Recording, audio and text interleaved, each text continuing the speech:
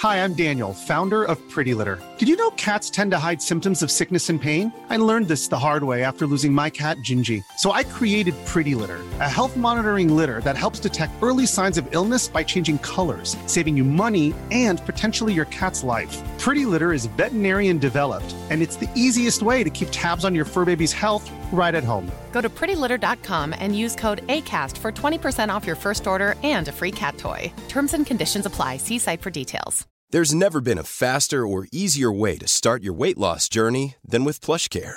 PlushCare accepts most insurance plans and gives you online access to board-certified physicians who can prescribe FDA-approved weight loss medications like Wegovy and Zepbound for those who qualify. Take charge of your health and speak with a board-certified physician about a weight loss plan that's right for you. Get started today at plushcare.com/weight loss. That's plushcare.com/weight loss. plushcare.com/weight loss. Hello and welcome to the Media Podcast. I'm Jake Cantor. On the show today, hundreds of jobs go as the BBC's World Service shrinks. Tony Gallagher is named editor of The Times, replacing John Witherow.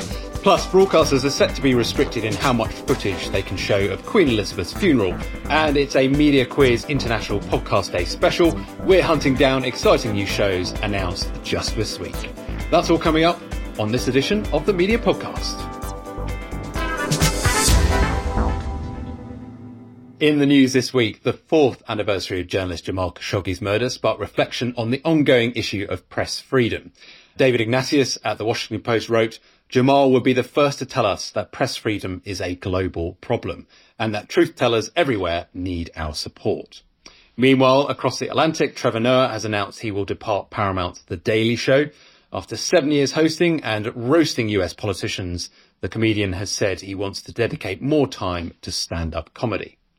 In other news, Sky has signalled the end of a technological era, switching from satellite dishes to streaming boxes. Sky will launch its Sky Stream product in October for £26 a month, including a Netflix subscription.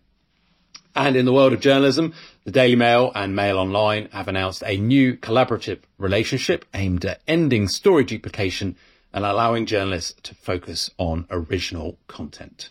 But on today's show, we're deep diving into two stories reshaping the UK media landscape.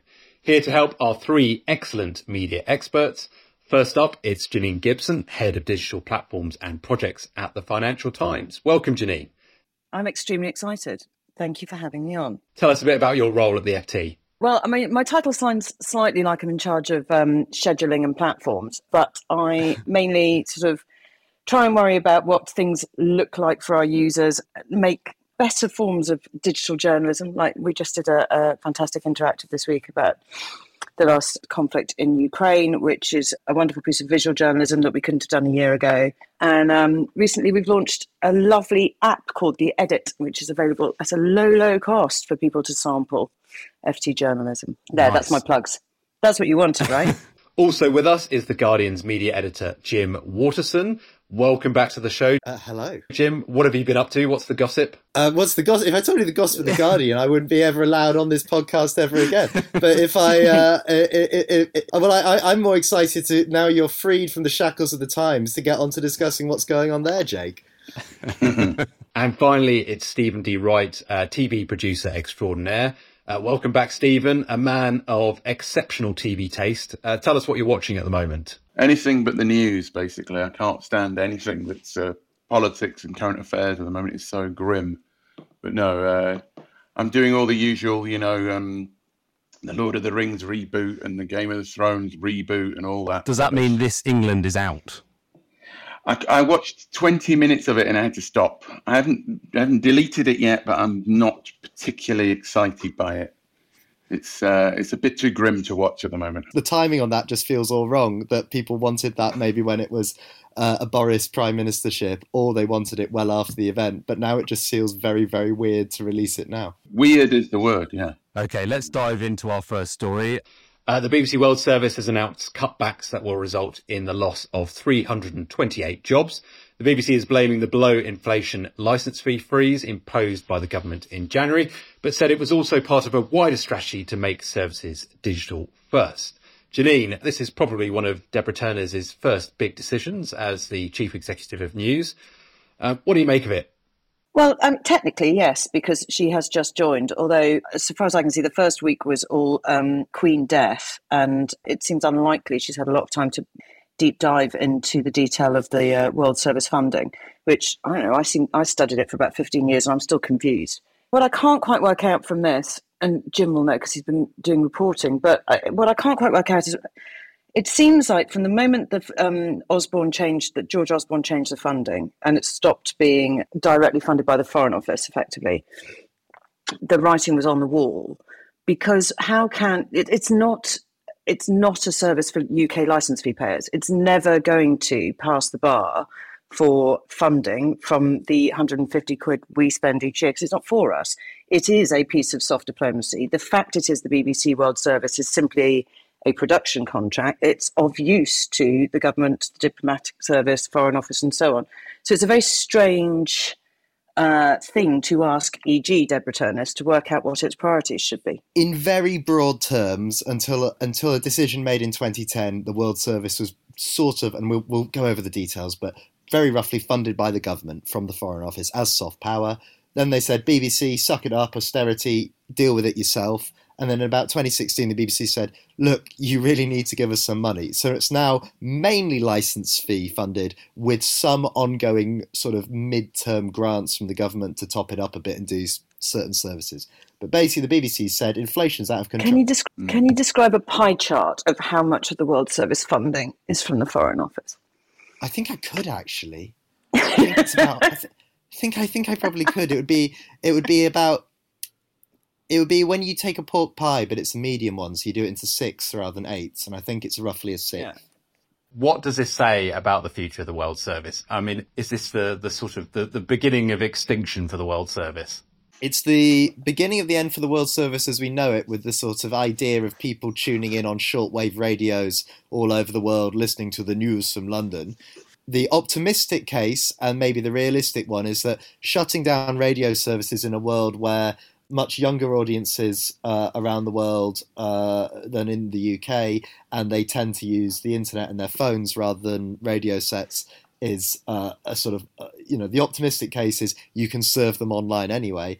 But if you're giving up your sort of privileged access direct to consumer, if you've got CGTN from China and you've got Al Jazeera and you've got RT all sort of expanding in these countries as well, basically Britain ceding the territory in the broadcast sphere. There is one worrying thing, which is shifting services to internet only, especially when you're talking about places such as China. I think China was one of the ones that was mentioned as going digital only.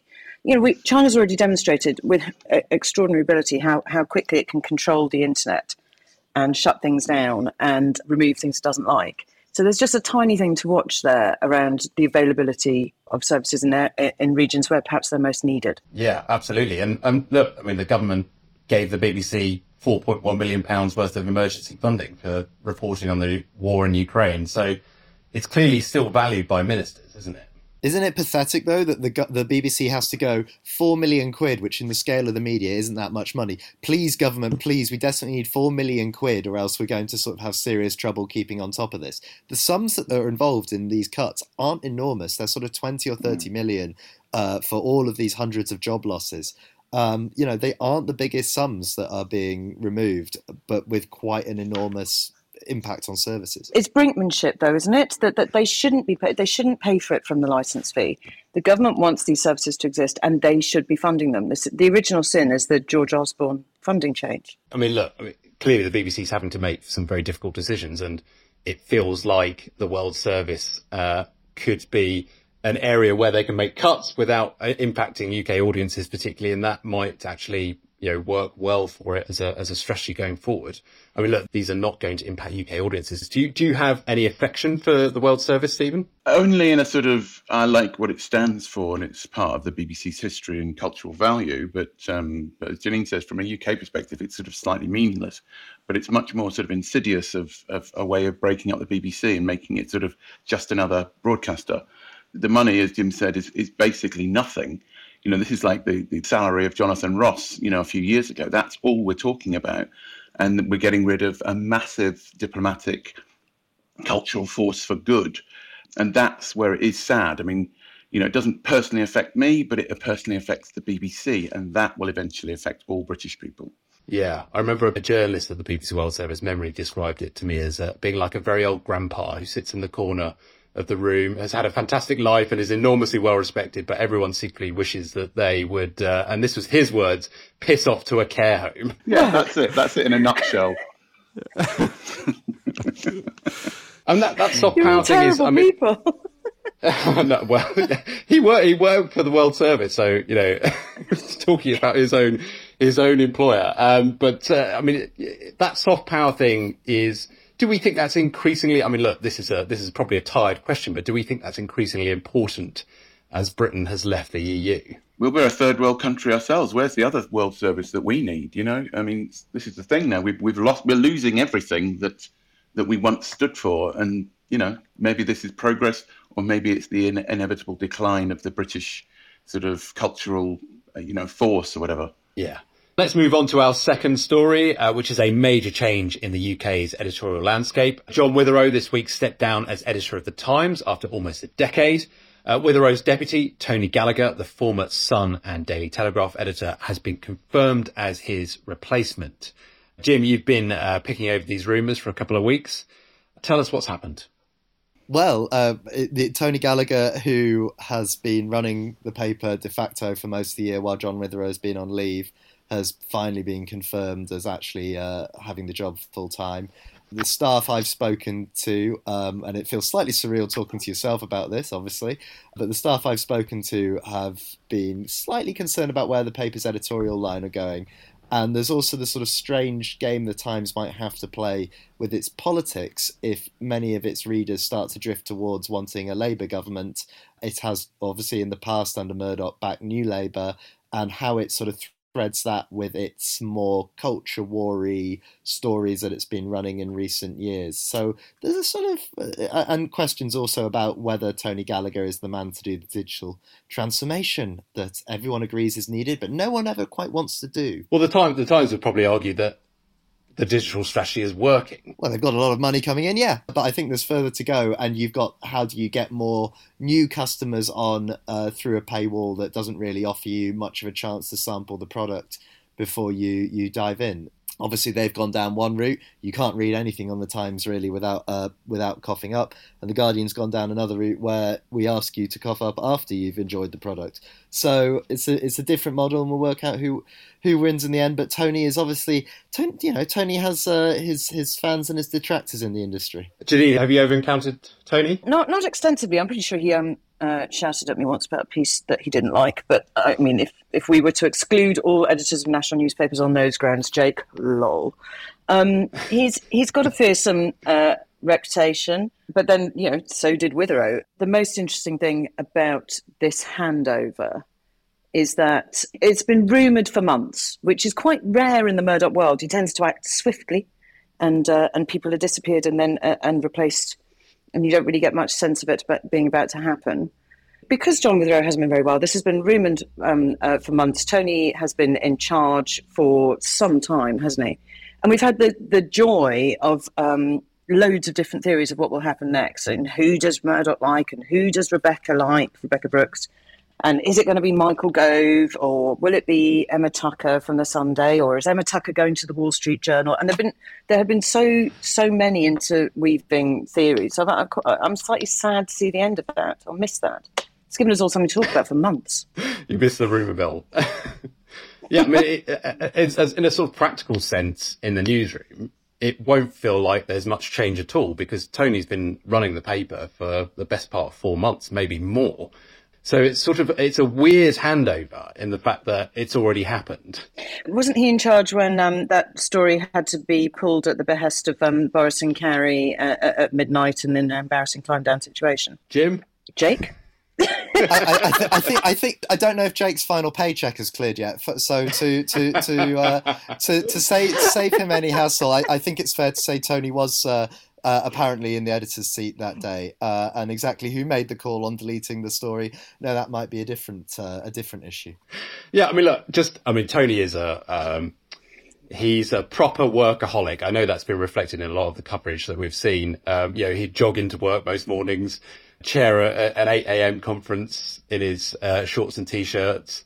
And then he would rapidly, swiftly, Superman style, switch into a suit, and then he'd be in the editor's chair. So, I mean, we're talking about a man dedicated to the job properly. And I think the paper's politics has been quite hard to pigeonhole under John Witherow. And I wonder whether that will harden under Tony. What do you guys think? I'll say one thing about Tony Gallagher, which is extraordinary. There's not many people who have been an editor of a national title more than once, although I suspect that will get easier as newspaper influences wanes. But to have done it 3 times at 3 different titles suggests a certain amount of extraordinary ability, but also political flexibility. While papers might be of the right or of the left, they rarely agree on everything. So to be able to nuance your way around different titles is not a small thing. But also Witherow, for the vast majority of his career, was the editor of the Sunday Times, which was not under him as politically ambiguous as the Times might have been. So I think he was always pretty much of the right. He wasn't in charge of the Times leader line when the Times backed New Labour, for example. Stephen, are you a Times reader? I am a Times reader, and I occasionally appear on Times Radio, so I'm conflicted, obviously. But my big worry is all this talk of politics meaning that they're going to go more right-wing? Are they going to go back to the sun in the sort of Brexit crazy days? When the whole country is absolutely swinging back away from the Tories. I mean, that seems to me completely ridiculous that Gallagher is going to go more right-wing when the country's starting to turn away. And that, I think, is quite interesting, if they actually have the sort of pragmatic ability, because, the way people are talking about the Tories is that they're going away for a good generation and a half. What's the point of having a right-wing leaning paper pushing when we're all over them, Yeah. And Jim, who do you think is going to be Tony's deputy? This is the low-level inside media stakes game that we're all having to play now that Michael Gove hasn't been made editor. Keith Poole, who's at the New York Post at the moment, is one of the favourite rumours that's doing the rounds. Although, frankly, you can seemingly chuck anyone who's ever worked for News UK into the mix and it will go around the WhatsApp groups within 5 minutes. So, there are certain names whose I'm currently trying to remember the person who runs the weekend section. Do you mean Nicola Gill? Nicola Gill, thank you, Janine. Nicola is a very well-respected editor of the paper, for sure. I think that's a good shout, actually. A very good shout. Brilliant. Also, she's done the Evening Standard and the Observer and the Times. She's just a really good editor. And some have pointed out that there are not many women at the top of the Times. It's extraordinary, isn't it? Maybe you, Jim, have pointed that out. So I'm not entirely sure what the relationship between Tony and Nicola is like, but Nicola is certainly a very well-respected force at the paper. We'll leave that discussion about the Times just there. It's time for our deep dive segment. We're segueing from journalism into true crime. Back in August at the Edinburgh TV Festival, Matt Deegan sat down with ITN's managing director Ian Rumsey, who shared the key takeaways from his session on navigating duty of care when making true crime television. He began by providing a short history of ITN. ITN has been going, I think, now for 66 years. Providing the news and doing an amazing job, and this year our newsrooms are kind of on fire really in winning awards, but breaking all kinds of stories all through Partygate and the work that Channel 4 News and Channel 5 News have done, all with their own distinctive voices. But if ITN has been going for 66 years, they're the pensioner. ITN Productions, I think, has been going for about 14 years, so we're the teenager. Okay, plucky young upstart. Plucky upstart to some, annoying, moody teenager to others. And we have grown enormously in that time. This year we will have more than 1,000 hours either TX'd or commissioned for the first time. That's huge. We do Jeremy Vine for 3.5 hours every morning. That's a vast number of hours. We make programmes for all the PSBs in this country and for Netflix. This week we've had a series launched on Netflix called History 101. We're making true crime for Amazon and various others. But I mean, a range of clients and customers, partners, but also a kind of expanding list of genres: crime, access, obdocs, travel, the royal family, and things like that. And that's an interesting one, isn't it? So historically, a lot of customers who were the public broadcasters in the UK, obviously growth of multi-channel telly in the 90s and noughties, but now the streamers, they're becoming big customers too, and maybe people don't necessarily automatically think of Netflix or Amazon as places for documentary or news, but actually it's becoming quite a big part of what they commission. Yeah, I mean, I think we've just, as I said, we've made our first show for Amazon, a 2-part true crime series called The Confession, which is which we're really pleased and proud of. We're in production for Peacock and Netflix and Paramount Plus.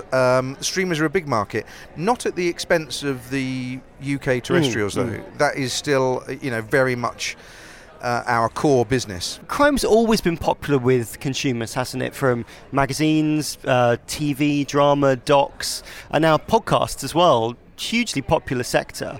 But there is a bit of a question, isn't there, about whether we sensationalise victims or are we doing the right thing when we're covering true crime? Crime and murder and that genre allows us to tap into our sort of deepest, darkest recesses of our souls and the human spirit. But it's why you go on a roller coaster. You go on a roller coaster to be scared. 150 years ago or more, people used to pay to watch public hangings. Yes. We've always had a fascination with crime because we're all detectives, psychologists. It could happen to us. We hope it doesn't happen to us. What's happening? There is, I think, a golden age of true crime production at the moment. But with that does come an enormous responsibility. So you're absolutely quite right that sensationalizing or trivializing or creating in some way heroes out of the perpetrators and not telling the victim's story is something that we all have to have front and center in our minds when making true crime. And we make a lot at ITN Productions. We make a lot, and it might not be the most glamorous thing to talk about, but the duty of care and understanding that if you get this right, you might get ratings, critical acclaim, whatever. You get this wrong, you haven't just made a bad show, you may well have caused untold damage to victims and their families, is something that you absolutely have to bear in mind all the time. You cannot sensationalise stories. You can tell things in the most gripping and compelling way, and actually, as part of our session, Dr. Sarah Payne, whose daughter Sarah died 22 years ago, was part of it. What was illuminating about her interview was obviously her experience, but also the fact that she is a true crime fan herself. Right. And the last question to her is, what would be your advice to producers and channels? And she said, keep doing it, but just do it in the right way. It's such a challenge, isn't it? And do you think it has changed? I think all participants in television, maybe sort of 20 years ago and longer, the TV industry perhaps didn't care so much about what happened to them. I mean, it wasn't so front of mind, whether it comes into kind of mental health thinking. Maybe it's that consumers themselves understand the process more. Contributors are filmmakers themselves. I mean, we made a documentary on Gabby Petito at the back end of last year. 90% of the footage was footage shot either by her or by the amateur internet sleuths who tried to solve the case. So we're all filmmakers, but we're all also talking far more about mental health and the effect that program making can have on individuals. And we weren't talking about that 20 years ago. I mean, one of the sessions I went to on the first day was the footballers with Troy Deeney talking about unscripted TV. And actually, it was very enlightening to hear someone talking about duty of care, which is a big issue and is going to be a big issue. And he was asked, what do you want? And he said, you can have all the psych tests in the world and you can have great duty of care, and I know that you have that and that's all good. But he said sometimes it's about the producer phoning you up a week later, a month later, and just saying, are you okay? Yes. I noticed a Twitter reaction to that was a bit tough. Are you all right? Yeah. And he said, just that is enough sometimes. But that is from the horse's mouth. Because it is easy, isn't it? I think if you're dropped into the world of television, if it's not your day job, to feel actually quite alone. Like this whole machinery is there around you, and you kind of perform for a bit, and then off you go. It's scary. we all get blasé about it. It's scary if you're working in TV coming in on your first day. All these people talking in a language which is a bit foreign to you and in jargon and synonyms and and all this type of stuff. And it's important that it's opened up to people who are working in it, but also storytellers and contributors. There's nothing wrong. There's nothing wrong with us being a bit more transparent and a bit more, truthful and trustworthy. And that's the same in documentary making as it is in news with Esme Wren's session on the Ukraine. Just trust and transparency. And of course in Emily's McTaggart, which was great. That was ITN's Managing Director Ian Rumsey. Tune in to his full interview on our Patreon to hear his highlights from the Edinburgh TV Festival and insights from collaborating with PSBs and streamers on true crime. By subscribing to Patreon, you'll not only access an archive of insight-rich interviews with media experts, but you'll also support the team that makes this show. Go to patreon.com/mediapodcast. It's time for a short break, but don't go anywhere. We'll be back after this with a special podcast-themed media quiz. Hey, I'm Ryan Reynolds. At Mint Mobile, we like to do the opposite of what Big Wireless does. They charge you a lot, we charge you a little. So naturally, when they announced they'd be raising their prices due to inflation, we decided to deflate our prices due to not hating you. That's right. We're cutting the price of Mint Unlimited from $30 a month to just $15 a month. Give it a try at mintmobile.com/switch. $45 up front for 3 months plus taxes and fees. Promo rate for new customers for limited time. Unlimited more than 40 gigabytes per month. Slows full terms at mintmobile.com. Hi, I'm Daniel, founder of Pretty Litter. Cats and cat owners deserve better than any old-fashioned litter. That's why I teamed up with scientists and veterinarians to create Pretty Litter. Its innovative crystal formula has superior odor control and weighs up to 80% less than clay litter. Pretty Litter even monitors health by changing colors to help detect early signs of potential illness. It's the world's smartest kitty litter. Go to prettylitter.com and use code ACAST for 20% off your first order and a free cat toy. Terms and conditions apply. See site for details. Wow. Nice. Yeah. What you're hearing are the sounds of people everywhere putting on Bombas socks, underwear, and T-shirts made from absurdly soft materials that feel like plush clouds. Yeah, that plush. And the best part? For every item you purchase, Bombas donates another to someone facing homelessness. Bombas. Big comfort for everyone. Go to bombas.com/ACAST and use code ACAST for 20% off your first purchase. That's bombas.com/ACAST. Code ACAST.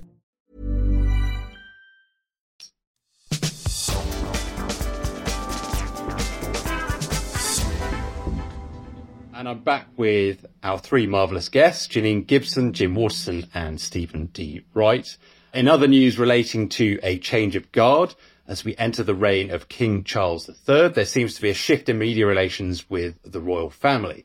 Jim, your story, talk us through it. Well, the story is that there's a lot of backroom deals between broadcasters and the monarchy, and people don't seem to like to report on them. So I've had a bit of fun reporting on them, and it turns out there's a few things that went on.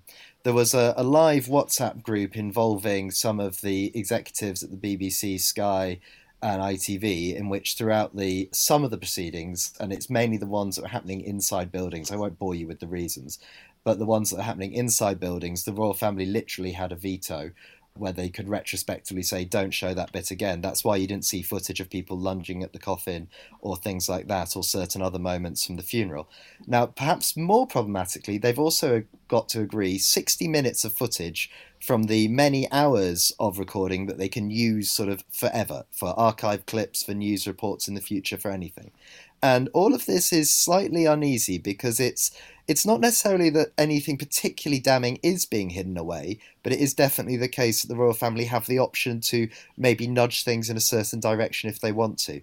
I just find it interesting that this is still going on, that we all know that deals are made for access, but we rarely actually get to see them, and they're rarely quite as stark as this. It strikes me as slightly bizarre because these are historic documents and they've already been shown on television. Why would they want to expunge them from the public record? If you perhaps didn't want an endless clip of King Charles getting angry at a pen, for instance, or things that... One of the clips that was taken out of circulation from Westminster Hall involved Mike Tyndall who's sort of an extended royal family member checking his watch while he was watching the Queen's coffin. You know, things like that, minor things. Now, there were some that were removed because the royal family argued they were intruding on grief. That's maybe a different category.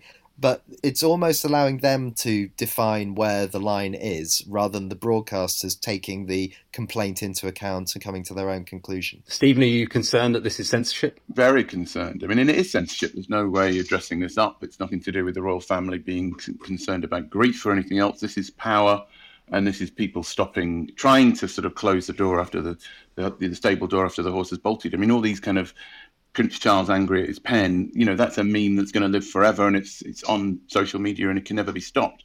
So it's a really sort of heavy-handed and slightly kind of oppressive method of trying to force the TV networks into line. And of course, the networks will all submit, because they always do, to the royal family. But no, I thought this was a really sort of scary and slightly bizarre story, because it's nonsensical from a sort of everyone's seen it already, but it's really sort of depressing that the royal family are trying to clamp down on public record. I mean, you know, this is history. We have all seen it. No one's going to watch another 12 hours of it. But this idea that, you know, you can only watch this, you can only see that, we're going to veto this, we're going to veto that, is nonsense and a really bad signal at this new, you know, the new monarch reign of modernity or whatever, to go back to a very old-fashioned sort of the royal family knows best. No, they don't. Janine, hasn't this sort of delicate dance between access and privacy sort of ever been thus in the relationship between the press and the royal family? Well, yes, of course, and everyone is right that, you know, effectively, depending on the relative power of the media organisation and the palace has always been able to demand some sort of full lid or censorship, but was always, you know, it was always established that there was a petition in that sense that they had to ask. And as far as I'm aware, following the death of George VI, the newspaper has never been forcibly restrained from publishing news about the royals. The fact that we've dispensed with the pretense that they're asking nicely is really significant, because I very much doubt that the BBC feels strong enough to refuse a royal request not to show a clip of Mike Tindall blowing his nose or whatever.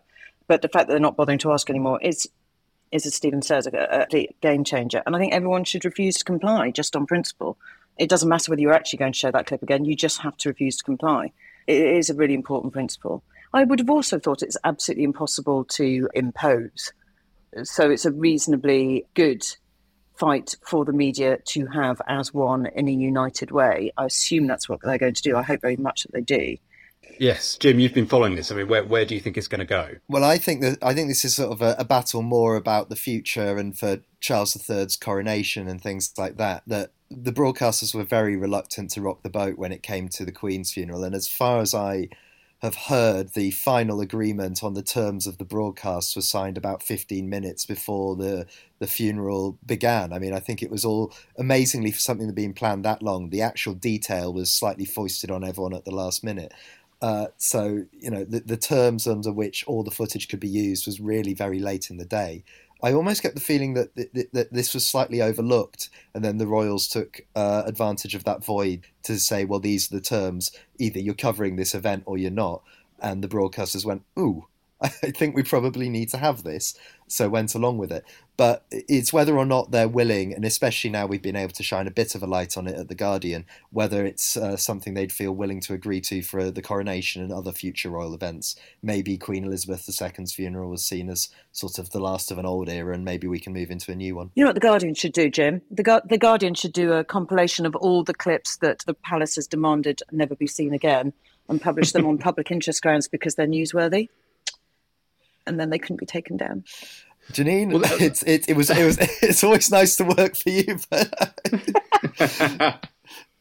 I feel like we're seeing live commissioning going on. They very rarely behead journalists. But I mean, now. that sort of, does it really matter when we know that there's probably going to be bootleg versions of the funeral available on YouTube until the end of time? Maybe doesn't, but I think it is as much as we sort of like to go on about the idea that we've all moved on to streaming everything off YouTube and we don't care about the mainstream media.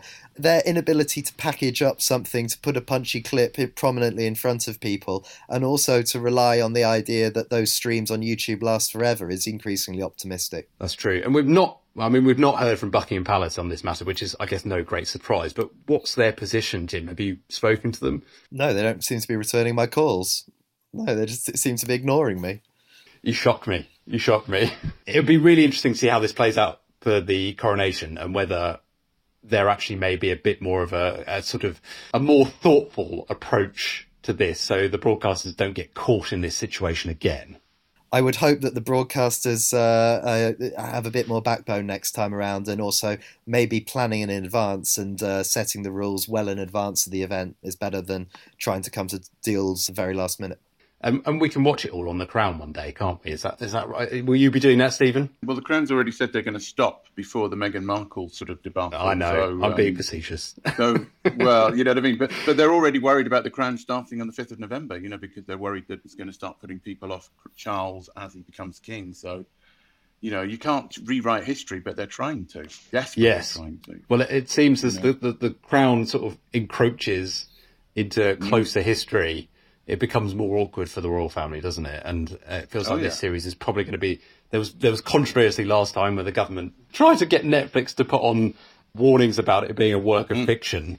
It feels like that might go up a gear this time round. I mean, competing versions of history that flatter the monarch is the foundation of quite a lot of English literature. And if they commission your own version... I mean, the whole thing's ridiculous. You just have to look at the way people talk about the monarchy and comedians talk about the monarchy, the papers talk about the monarchy, but TV is still in a deferential cap-in-hand position, or is being forced to be.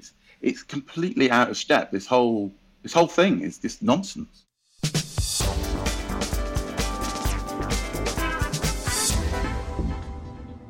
So we have just enough time for the media quiz. Today, Friday, September 30th, is International Podcast Day. We'd be remiss not to celebrate, so this quiz will test whether or not our guests have been paying attention to the latest round of shiny new podcasts announced this week.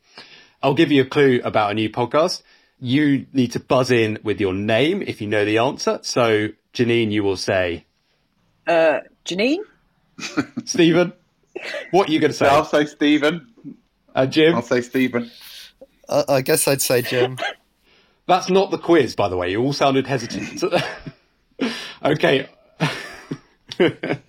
Off we go. So, question 1. Who is starting a new podcast entitled Beeb Watch? Oh, Stephen. This is Roger Bolton, who's using his sort of, I've been liberated from the BBC to finally tell the truth about the BBC, and I can finally speak up about things and all the rest of it. And it's one of these new sort of, no, we're no longer at the BBC, we can tell the truth kind of elements, because a lot of big names are leaving the BBC now. Yes, he's found his voice. You're right. It is right. It's right. After being booted by feedback, he's now launched his own independent audience sort of feedback BBC podcast. He says, in the end, the BBC is too important to be left to those who run it, or an unsympathetic government which is strangling it financially. I will hear from critics and supporters, and no views will be censored unless they're about the royal family. We don't know. Let's move on to the second question. It's 1-0 to Stephen. Question 2. Which female podcasting duo will depart the BBC for Times Radio next month? Janine. It's Jane and Fee. Are taking their podcast to Times Radio. That's right, I yes. hope they get lots and lots more airtime because they're brilliant and they were rather cruelly treated by Radio 4. And that is my editorialising. That's true, yes. Their new Times Radio podcast and live weekday show launches on October the 10th. But fortunately, which is their BBC podcast, that will continue to air until the end of 2022, which is a sort of unusual arrangement, I would suggest. What do you reckon, Jim? The BBC's hemorrhaging podcasting talent, isn't it? If you leave the BBC, you can claim that they censored you and build a career off the back of that. But equally, if you've got a successful podcast at the BBC, you can leave the BBC and get a load of money elsewhere. The BBC seems to be unable to retain people, and at the moment that they actually build something up into a podcast people want to listen to, they can immediately take their listeners off with them. Seems to be a bit of a structural problem for them. Yes, but you had an interesting angle on this a couple of weeks ago when you suggested that the BBC is going to hide earnings for audio within BBC Studios, which is the commercial arm. I'd even forgotten I'd written that story. Yes, that was a fantastic story. Yes. It was. You're right. I did. I revealed exclusively on The Guardian that the BBC, in the same way it can hide the salaries of Strictly Come Dancing presenters, it will be probably soon able to do similar for its audio people, because frankly it's struggling to pay people the same amount that it can get in the commercial sector. We've got 1-1 between Janine and Stephen. Jim, you're trailing, but maybe you can pull it back in this final question. So whose money-themed podcast is being upgraded from a live radio pod to a fresh new show? Jim. It's Martin Lewis, the money-saving expert. And I don't understand at all what the upgrade means. All I know is that he's the one man you can put in any headline and get more clicks on than any man in Britain. So from my internet publishing world, he is the sort of number one man. And he is the one person that ITV would love to present Good Morning Britain, but probably can't afford. Wow. Yes.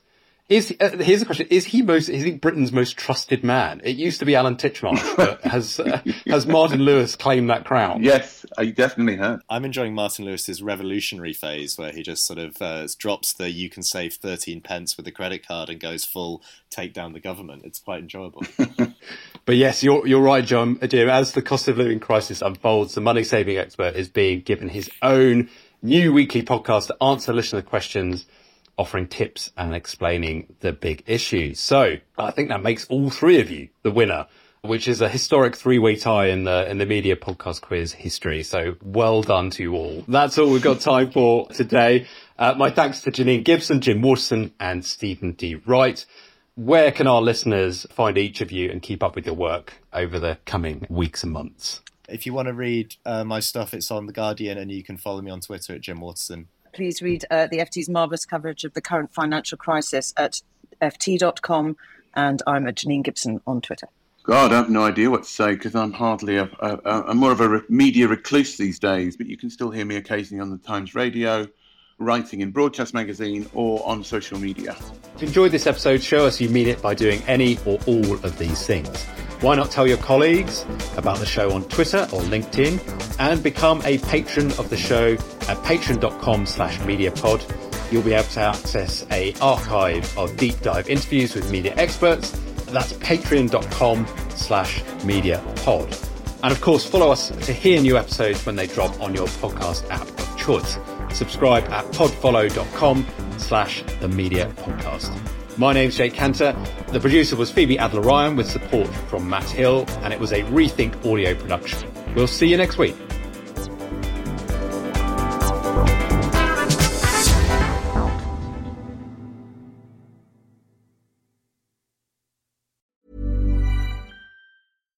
Hi, I'm Daniel, founder of Pretty Litter. Cats and cat owners deserve better than any old-fashioned litter. That's why I teamed up with scientists and veterinarians to create Pretty Litter. Its innovative crystal formula has superior odor control and weighs up to 80% less than clay litter.